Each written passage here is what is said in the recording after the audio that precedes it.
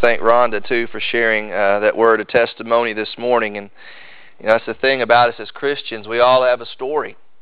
We have a story of who we were before we came to Christ. We have a story about how we learned about Jesus and the gospel and when we got saved. We have a story that is continuing now. And we are, as believers, living out this story, and it continues to unfold. And I want to encourage you to look for opportunities in your life to be able to share your story or parts of your story, whether it be in an extended amount of time or an abbreviated portion of time. Look for those opportunities to share your story about when you came into contact with Jesus and how He has made a difference in your life. We're going to look at one such story this morning today. In Mark chapter 10, verses 46 through 52, I want to encourage you to turn there with me in your copy of God's Word. And we're going to see a story of a blind man coming to sight and how that can teach us some valuable lessons. The sermon title is Believing is Seeing. And that's backwards for a lot of people, because there are some people, they will not believe until they can actually see it for themselves. One notorious person in that regard in our household is Jaden, our 3-year-old son. We'll be driving down the road, and we've learned that if you see something out the window that you want Jaden to see, you've got to give him opportune time in advance to be able to lay his eyes on it, or else you're just going to cause a lot of problems. For example, you'll be driving down the road and you'll say, Jaden, look, there's a choo-choo train. Or Jaden, look over there, look at those cows. Or Jaden, look at that tractor. And when you do that, inevitably the result is this. There'll be about a 2 or 3 second pause, and then you'll hear one single word. Well, Daddy, where's the choo-choos? Daddy, where's the tractor? Well, I don't see it. And then you just cause a whole lot of problems. You say, well, it was back there. You've just got to trust me. There was a tractor. But if he can't see it, then he won't believe you. An example that happened a couple of weeks ago. We were driving down Ironworks, and we were passing May Klein's farm. There, she's got all the goats out there on the farm. And lo and behold, Nancy said, oh, look at that. There's baby goats. And everybody's, oh, look at the baby goats. And then a couple second pause. Well, where's the baby goats? And Nancy said, oh, Jaden's got to see the baby goats. Honey, turn the van around so we can go back and see the baby goats. And I'm like, no, we're not turning the van around. We're going down the road. There's baby goats over there. We'll see them another time. And Jade, well, where's the baby goats? And she said, you turn the van around. I said, I am not turning this van around. That is it. Then we hit Clark Energy, and I turned the van around, and we went back. And you see, the ironic thing was we were trying to see the baby goats, but I realized I was going to be the goat in this story if I didn't turn around so everybody in the car could see the baby goats. But that's an example of someone who will not believe unless they see. But is it possible that you can see something only after believing in it first? This morning we're going to see a passage where this happens. And not only is it possible that you can see something only after believing in it, in fact, it is a requirement for entering into the kingdom of God that you first believe, and then your eyes are open to see the things God has in store for you in your life. The lesson from this story today: believe on the Lord Jesus Christ and then wholeheartedly follow Him, seeing then the expectations that He has for you as His disciple. I want to encourage you to stand with me if you're able to this morning in reverence for the reading of God's holy word. As we read from Mark chapter 10, verse 46, and these words were written by Mark under the inspiration of the Holy Spirit. Then they came to Jericho, and as he was leaving Jericho with his disciples and a large crowd, a blind beggar named Bartimaeus, the son of Timaeus, was sitting by the road. When he heard that it was Jesus the Nazarene, he began to cry out and say, "Jesus, Son of David, have mercy on me."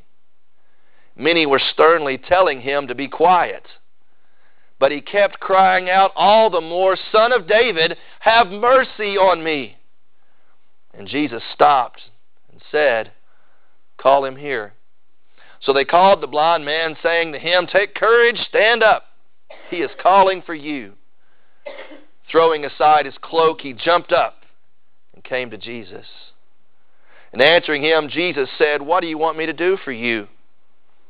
The blind man said to him, "Rabboni, I want to regain my sight." Jesus said to him, "Go, your faith has made you well." Immediately he regained his sight and began following him on the road. Let's pray together. Father, we thank you for your word. We thank you, God, for this text of Scripture that is before us today. Lord, so much valuable truth. What a wonderful example Bartimaeus is for us, even today, 2,000 years later, as his eyes were opened. Lord, I pray you would open our eyes today that we might see, God, the beauty of who Jesus Christ is, the glory of the work that he did on the cross, and we might see the truth of what it takes to be a follower of Jesus. There be someone here today, Lord, that needs to make that initial decision to accept Christ as their Lord and Savior. Lord, I pray you would open their eyes today, because you and you alone have that power. And Father, after seeing the Lord Jesus, after seeing their need, I pray they would come to Jesus and embrace him by faith. Lord, this is a lesson valuable to everyone today, and I pray we all are tuned in to what you have in store for us. And we pray these things in Jesus' name. Amen. Thank you. You may have a seat. We've been working our way through Mark's Gospel. We have noticed from chapter 8 through chapter 10 this common theme of discipleship. What it means to become a follower of Jesus, and what it means to continue following Jesus. And interestingly enough, today's passage is the end not only of chapter 2, but the end of this subsection on discipleship. And it's really interesting to see that this section began with the healing of a blind man, and it ends today with the healing of another blind man. I want to encourage you to hold your spot here in chapter 10 and flip back a couple chapters to chapter 8, and let's see where this section began, and let's see what wonderful things are being tied together in the middle of these two sections where blind men are being healed. Actually, we can go back to chapter 8, verse 17. Jesus had just fed 4,000, and the disciples had yet to come to grasp with exactly who Jesus was and what he had come to do. And they were arguing because they had forgotten to bring bread onto the boat. And verse 17, Jesus, aware of this, said to them, "Why do you discuss the fact you have no bread? Do you not yet see or understand? Do you have a hardened heart? Having eyes, do you not see? And having ears, do you not hear? And do you not remember?" And he reminds them of the story of the healing, of the feeding of the 5,000, and reminds them of the wonderful things he has done. In verse 21, he says, saying to them, "Do you not yet understand?" So the whole idea was the disciples were seeing all these things, but they weren't really seeing it for what it really was. They weren't seeing beyond the surface level into the deeper things God was doing right in front of them. And so on the tail end of Jesus asking them, "Do you not see? Don't you understand? Is your heart hardened to what's going on?" Verse 22, they came to Bethsaida and they brought a blind man to Jesus. Interesting. Jesus has been talking about spiritual blindness, and here comes a physical blind man, and they asked Jesus to touch him, and Jesus laid his hands on him. In verse 23, he says, "Do you see anything?" And he looked and he said, "I see men, for I see them like trees walking around. He could see, but it was still kind of fuzzy. It says, then he laid his hands on him, laid his hands on his eyes a second time. He looked intently and was restored and began to see everything clearly. It took 2 touches in this story for this man to gain full sight. And some people say, well, Jesus must have done a halfway job the first time. No. This was a living parable. Jesus was teaching his disciples something. They were coming to an idea of who he was, but they weren't really grasping the reality of what he had come to do, die on the cross, and then the full implications for them as followers. They didn't quite see the full picture yet. And interestingly, right after that, Jesus asked the disciples, who do people say that I am? And they answered, John the Baptist or Elijah or one of the prophets. And he continued, who do you say I am? Peter said, you are the Christ. All right, they are seeing.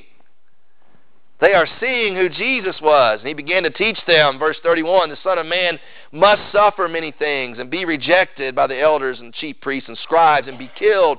After 3 days, rise again. He was stating the matter plainly. And as we've seen over the last few weeks, he's done this 3 times in this chapter. The repetition of what he had come to do. And they continually fail to truly understand that. And then it says in verse 32, Peter took him aside, began to rebuke him. And Jesus, turning around and seeing his disciples, rebuked Peter and said, get behind me, Satan. You're not setting your mind on God's interest, but man's. And so the disciples needed a second touch to truly understand. They understood Jesus was the Messiah. They were getting that. You are the Christ. But exactly what the Christ had come to do, die on the cross as a substitute for their sins, and also to set the example of how God loves people. Therefore, to follow Christ means we need to sacrificially love people, selflessly. They didn't quite comprehend that yet. Their vision of the big picture of God through Jesus Christ was still blurry. And so over the course of the next 3 chapters, we've seen story